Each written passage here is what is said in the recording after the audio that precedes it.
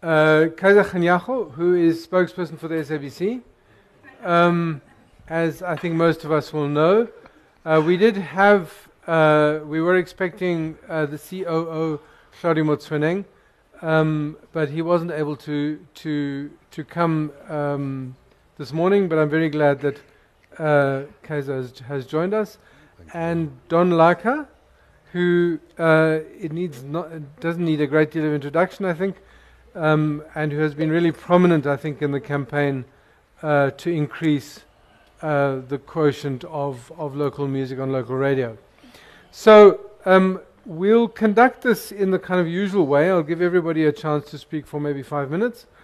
I think we'll start over here with, let's start with Don, actually, because I think in many ways you set this ball rolling, and then we'll move on to the official position, and then it'll be interesting to see how it plays out for a commercial radio station like Kaya. So, Don, do you want to tell us about local content and why it matters, and why you're very pleased with the SABC at this point? Thanks for having me, and good afternoon. A lot of people might think, radio today is no more as important or as a big role player as it used to be in when we were growing up in the late 60s, 70s, and the 80s, before the internet and the new social medias, which now people think they have taken the space. But my belief is that radio will remain, and it will still be the most important source of the most important form of information, where many people can get easily without going to reading and writing. You can actually get into a car, turn on the radio, and there's information coming through. And we know that it has been used as by many governments today. That's why I always say that when there's a coup in a country, where do you go first? Radio and TV. So those are for me the most important, most especially radio for me, because that you cannot take TV wherever you go, but radio will always accompany you wherever you are, in your car, in your space, on your headphones. Now with the modern social media, cell phones and stuff, so you can actually access that wherever you are. And the reason why, I said I was lucky to have lived in an area, in a period where there was no television in South Africa at that time, and there was no cell phones, and radio. The only information that we received was from that. And as a musician, grew up in the in the 70s. I remember my second single, which was banned by the apartheid government then. Because they knew the power of radio. That's the reason why South African music was censored at that time, and most of the South African musicians ended up with lyrics that were either coded, some say they were meaningless, and it became a trend for many, many years that we wrote so-called meaningless songs, but some of them we know they were coded. One of the most coded songs we know is by Chico Manelo, which he couldn't clearly say it was Mandela. So that actually the apartheid regime at then knew the importance of radio, and that's why most of the musicians that came out right at that time were censored on radio. So the power of radio cannot be underestimated even if in today's space of social medias and stuff. You will still go out there to radio. That's why the advertisers spend their money on radio. My struggle and the struggles of the artists of South Africa didn't begin now. It began in 1994 when we made the submissions to the then Broadcasting Corporation myself, Mzwake Mbuli, and Hugh Masekela. And I was to speak on the quality of South African music. So the struggles has been going on. And as I would say, the reason why we fought that, and we had to get the public broadcaster to partner with us in this, is because we know the influence of radio, and the public broadcaster in the space reaches nearly 35 million people in this country. And I, was one of the few people who, I would say, I'm very lucky in that I managed to negotiate with people who were willing to listen to the plight of the artists that has been going on in this country for nearly 22 years since our democracy. And SABC has played its part, though I haven't spoken to him next to me here. I'll still be visiting him, because their influence also, it is important that we need to, I sent him a message the other day that we need to come back home, because radio is the most important part to impart the knowledge and to actually speak about the problems that we're facing of racism in this country, as we've been witnessing this past few days. And the radio plays a huge important role in that space. So it is important for us to acknowledge the power of radio. That is not going to be diminishing anytime soon. Okay, I've got a mic. Thank you very much. From the SABC's point of view, am I audible? Okay. From the SABC's point of view, this has been one of the most radical decisions that we have ever taken. And it is based on the fact that we are engaging. We have been engaging for many years with different people, and there was not, the time had not arrived that we could then agree. And Don will tell you, he didn't have to do much. We sat in a meeting, and before he could even raise a lot of issues, we had already said to him, fine, we will do this. And the principle behind that was, we have to understand that for us to be free, we have got to start loving our own. And when we start loving our own, we'll then have to understand where we come from, and then let our children understand and appreciate our own. Gone are the days where Made in America becomes whatever it's supposed to be.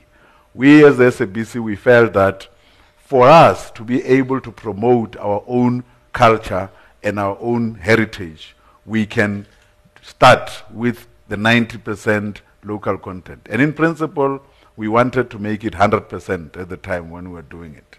But the principle was, what came out was the fact that there were other contractual issues that we had already entered into, and we believed that we can do with 90%. And then the remainder of the so-called international music will be played with the 10% that is remaining. And for people who travel, you would know that when you go all over the world, even in our fellow African countries, the people there appreciate their own cultures and they appreciate their own languages. And because of that, they play their own music. And I always make this statement because it becomes very difficult for a person like me when I'm home and my son says to me, but why are you not playing the kind of music that we like? And I say, but you like it because that's the kind of music that you have always been exposed to. After a while, if you're exposed to local music, you would not think that this one that you call good music today is the only one that you can listen to. But from our point of view, we felt that we needed to do that, but also we felt that we needed to move away from this thing of having our musicians all the time. They entertain us 40, 50 years, and when they die, we end up with a situation where they have nothing because we don't buy their music, we don't listen to their music, we don't play their music on radio. Because when we play music on radio, we end up giving them airplay, royalties, and they are able to make live their lives and behave. But if they mess up with the money after we give them, it's not our problem. We would have done what we were supposed to do. And somebody asked a question, where are you going to get the money to pay all these musicians now that we are having 90%? And our answer has always been, the cake is not increasing. We are just cutting it differently. The money that we have been paying, most of that money was going overseas. And now, 90% of that money will remain in the country and 10% will go there. It doesn't increase our budget in any way as a SABC. Thank you. Prof, I'm a little concerned about the seating arrangement. You know, I'm just worried that I'm all alone on this side. So someone needs to come sit with me here, because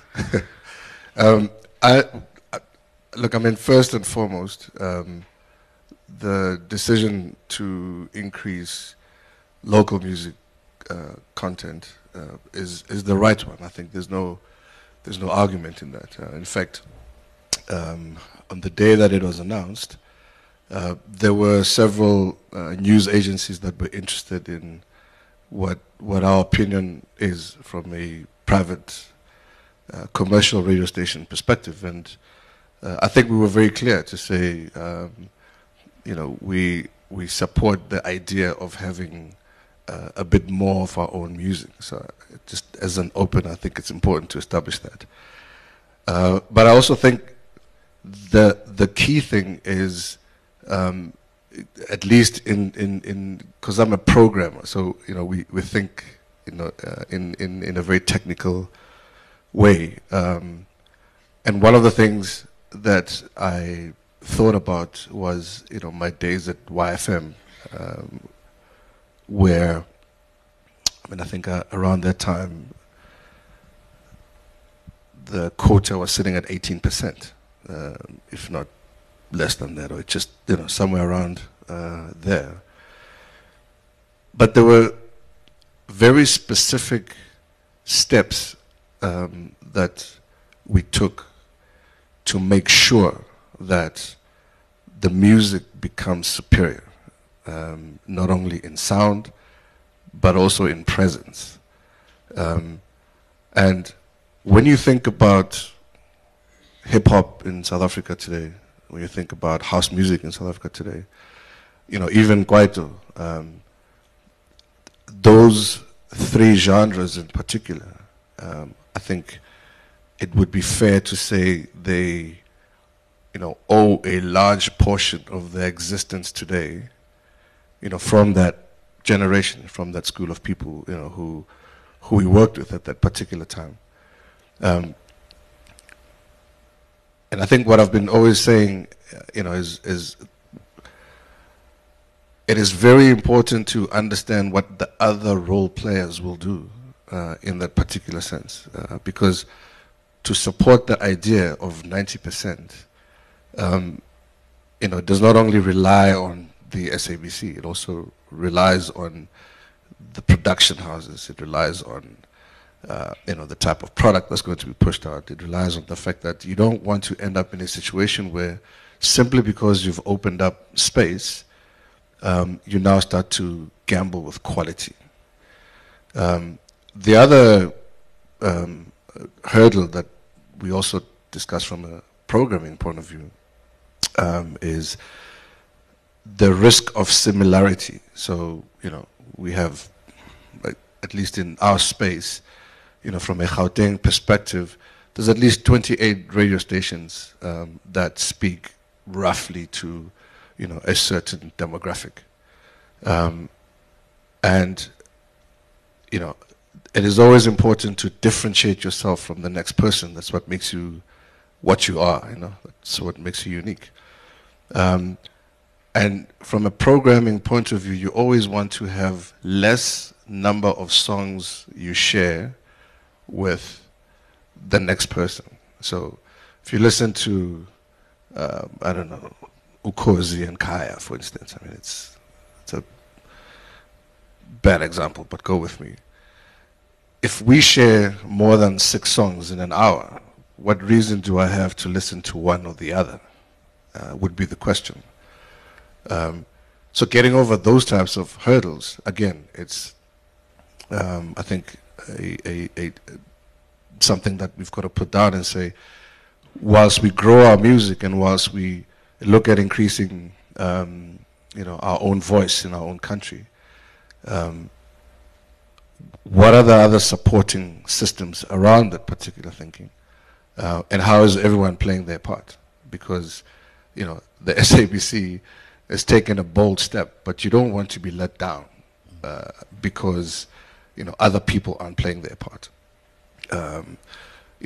The support of music from a corporate perspective is also something that's very important. So are we using local productions in commercials, in scoring movies and so forth and so forth. So all of that system needs to be looked at, and it needs to be in place to be able to support a bold decision that you've taken. From a commercial perspective, and I think it's important to say that I don't speak on behalf of all commercial radio stations. I think maybe start off with that disclaimer. I know other people would have their own views. The question was, why haven't you guys followed suit? And our approach is different, and I'll go back to the YFM example. When you look at, and I mentioned 3 genres, but I'll actually add the 4th. So Kwaito, house music, hip-hop. In fact, hip-hop was non-existent. There was no such thing as local hip-hop. We had a show on a Wednesday evening with Oskido and Paul, who was then Rude Boy Paul. This was a 1-hour show which was broadcast on a regional radio station on a Wednesday evening at 7 p.m. And out of that show, an entire hip-hop industry was born. So the impact of it was measured because every other system around it was taken into consideration. So, we engaged with people like Thabang Ramokgase, who was a brand manager, senior brand manager of Sprite at the time, to support the idea of hip hop. We then linked it into basketball. We then linked it into comedy, which is the 4th element. So today, when you think about comedy in South Africa, I mean, in those days, it was non-existent, and I'm talking, black township comedy. Guys like Bukabzela were almost like pioneers. This is where Skhumba learned his craft. This is where, a Eugene Khoza would have learned his craft. So I think for us, it's not just about how much space you give, but it's about how much impact you create with the little time that you have. Because sometimes when you have time in abundance, you turn to, ignore all the other factors that you need to actually make this thing work. But the last point is, when you look at the growth of South African house music, again, it came from the same era where in the beginning we were consumers. In fact, we were, I think, 0.4% consumers of global house music in the 1990s, so 1997, 98. By the year 2000, we were already 10% consuming of international house music. So we were becoming big as a market that was buying international music. But in the background, we had set up, other systems to now start growing our own music. So we set up a Southern African Music Conference, which is on right now, actually. From here, I need to get there, which focused on developing, house music from a South African perspective. And again, all of that with very little amount of time that you had on air, but huge impact. Today, one of the most celebrated artists in the world now, according to BET in California just the other day, is Black Coffee, whose first gig was programming a 1-hour radio station, 1-hour show on YFM. So technically it's very important to think about how we also use the international gateway. We were able to grow South African house music because we had people in Miami, in New York, in Ibiza, who were prepared to take our music in as much as we embraced their music. So the whole idea of being in a global village became real. I think one of the things that was difficult about apartheid was, you know, personally, I always felt like we were raised to live in a 5-kilometer radius. You know, nothing beyond this 5-kilometer radius is for you. And I thought that was wrong. And it was through music that I realized that there's another world out there. There's other things happening. So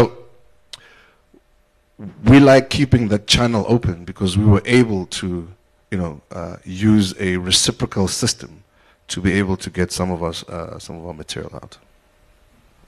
Great, thanks very much. So there you have it. I'm sure there are questions and points.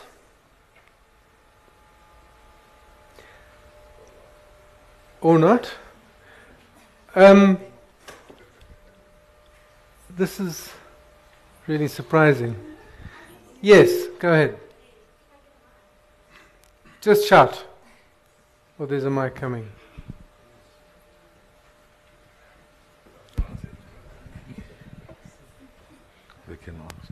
Okay, I'm just going to take off my radio hat for a moment and just pose a question / statement. But I really feel like post-apartheid, we need to be mindful and unpack what it is we mean when we talk about culture, national identity, and local.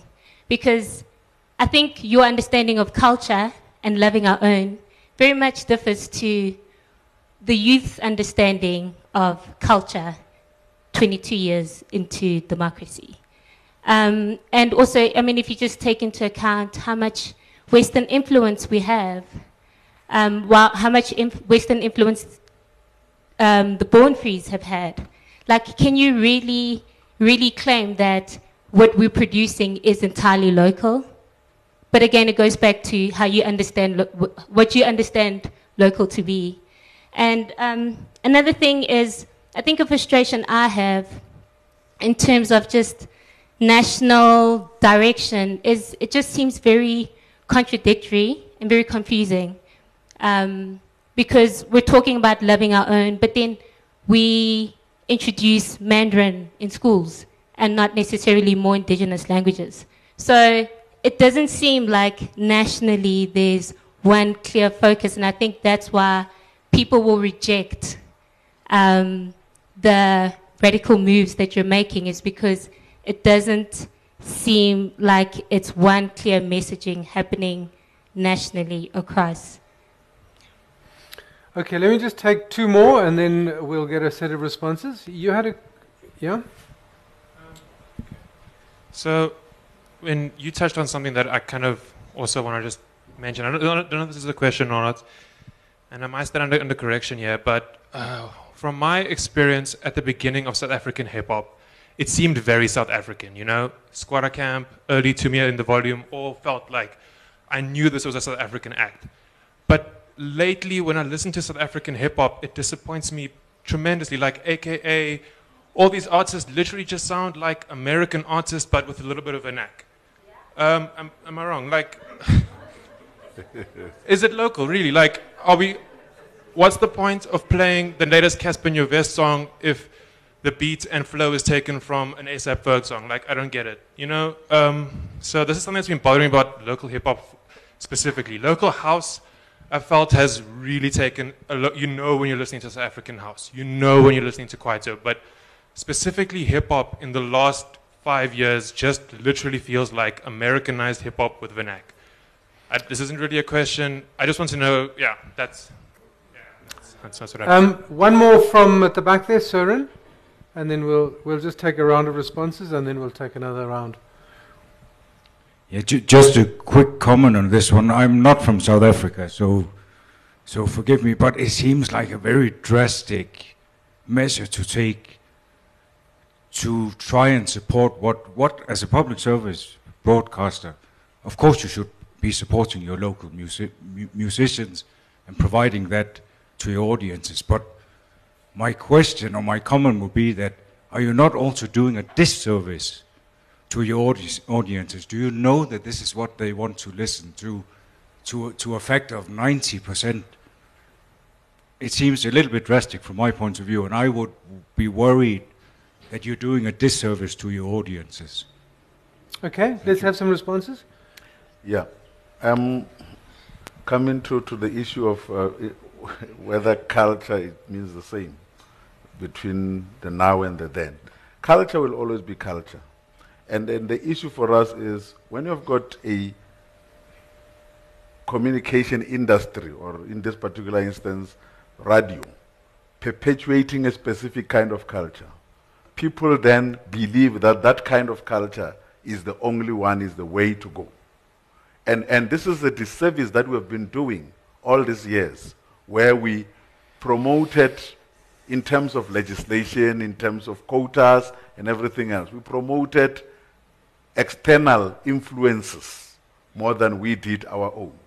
To a point where I would get a call from a fellow South African who would then say to me, "We hear that you are going to show the reed dance. Don't you fear that you will lose audience on television, for example, because people don't want to see those people who are nude there on television?" And I'm saying to this person, the mere fact that we have not exposed that as culture makes people to think that way, to think that we seeing these cultural dances, for example, as nude people. But people that are in that environment don't see that. Therefore, our culture, it has to evolve, understandably so, but it can only be accepted by the people of South Africa if they are exposed to it. Because most of the people who say this 90% is too much is because we have not been exposed to it. Obviously, we should have done it gradually from 1994 up until now. But we did not do that. Therefore, there had to be a point where we had to take a radical decision. And I always say to people that in most, I had this interview, I don't know where you're coming from, say. From? Denmark. Yes. I had a discussion or a similar kind of interaction with the BBC radio after we did that. And the interview went like, they played our music, and then the first thing that they said was, "Why are you banning our music on your platform?" And I said to them, "Guys, how much South African music do you play on a radio station?" And I don't hear people say in that country that you are disadvantaging us as the communities out there. And the musicians will tell you, Don Laka will tell you, the only time they get to be played in foreign countries is when they are touring that country, and only when you are being interviewed. And at the end of the day, if we did not make the decision, we were going to live with this perception that says we need to be gradual. Then the question becomes, how gradual must we be? Must we increase by 10% every year? And how long will it take us? It takes one radical decision to be taken for us to achieve whatever we wanted to achieve. And I think our people with time will understand that this will not only help us understand the music, but it will also stimulate the industry. After this announcement, for an example, a lot of musicians who had decided not to go back to studio went back to studio because they wanted to produce good music. Coming to what you just said, Craig, to say all the industries around must play their part in doing what they are supposed to do. And the other thing that is very interesting with this thing is, also coming from what you said, there must be a differentiator in the different radio stations. We have got 19 radio stations at the SABC. But we are not saying we're going to change the way the radio stations sound. If you are playing Maskandi, play South African. If you are playing hip-hop, play South African. If you are playing jazz, play South African. And that way, we will understand that we love our own. The same way as an Usher song in America is local music. And our music must be as international as that song can be called international in this country. Thank you. Okay, I'm very conscious of time, but let's have a quick response. I wanted to add on what Brakeza is saying. The same question that was asked to Brakeza was posed to me on the following day, actually, of the 1910, and I was asked that, Mr. Laka, aren't you aware that what's happening in South Africa, what you have been advocating, is actually a total ban on foreign music? I then asked the same person from BBC, I'm sure it's the same person that interviewed you, and I asked him, what percentage of African music do you have in the UK? And he said 0. Then I said, maybe Africa is such a big place or big continent. What percentage of South African music do you have in the UK? And being mindful that last year I spent the whole year touring the UK. And he said 0.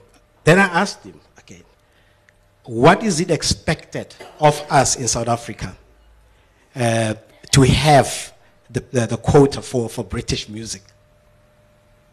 Then he laughed. I said, no, you shouldn't be laughing because it's very important. The question that you asked is actually saying we should continue funding the British arts in this country at expense of the poverty of the artists in South Africa. We have turned around the corner for South Africa to produce its own, what's the big name in the UK, the lady? Adele, I said.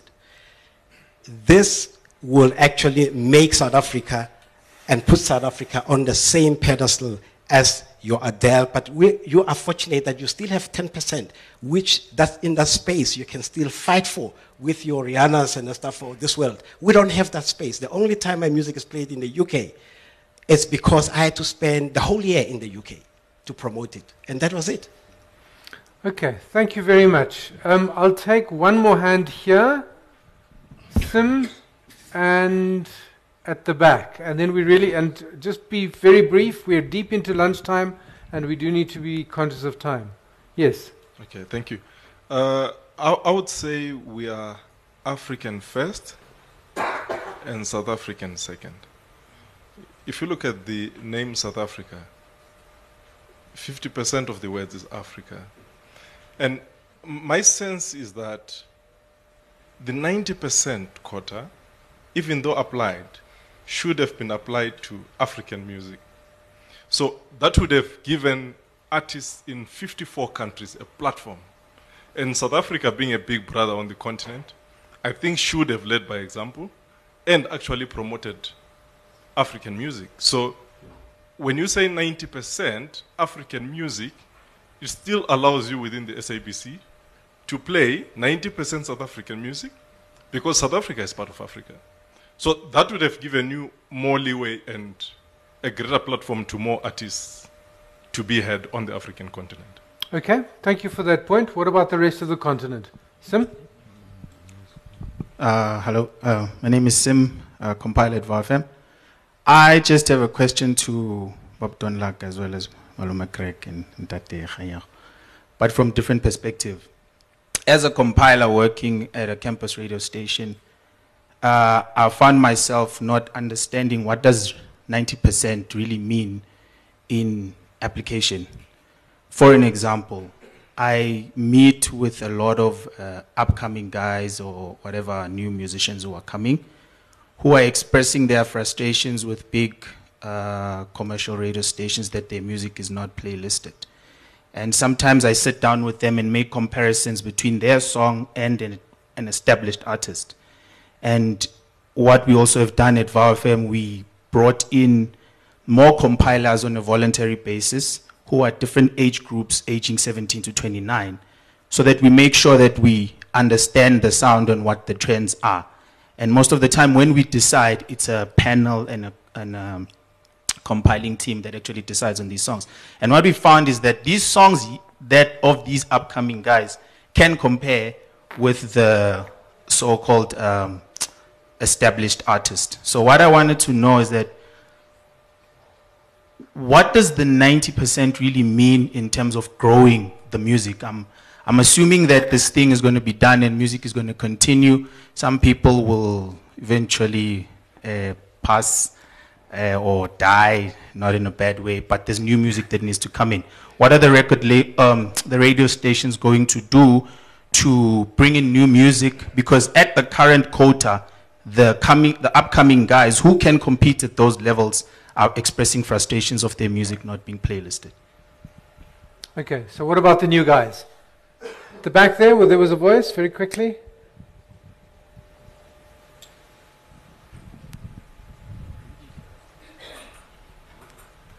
Hi. I'm not sure whether it will come out as a question or a comment.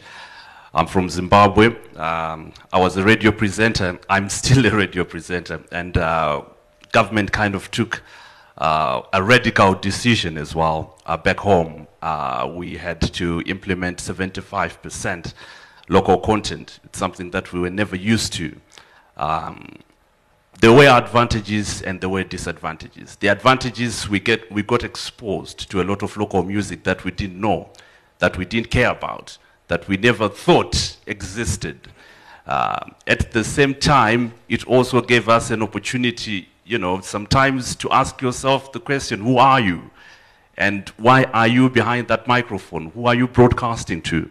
And the disadvantage, and it also gave the young artists, for example, it created a whole new platform. You come to Zimbabwe right now, there's a genre called Urban Grooves. At the same time, there was also a growth in South African music in Zimbabwe because that provided an opportunity for African artists to also come onto the platform.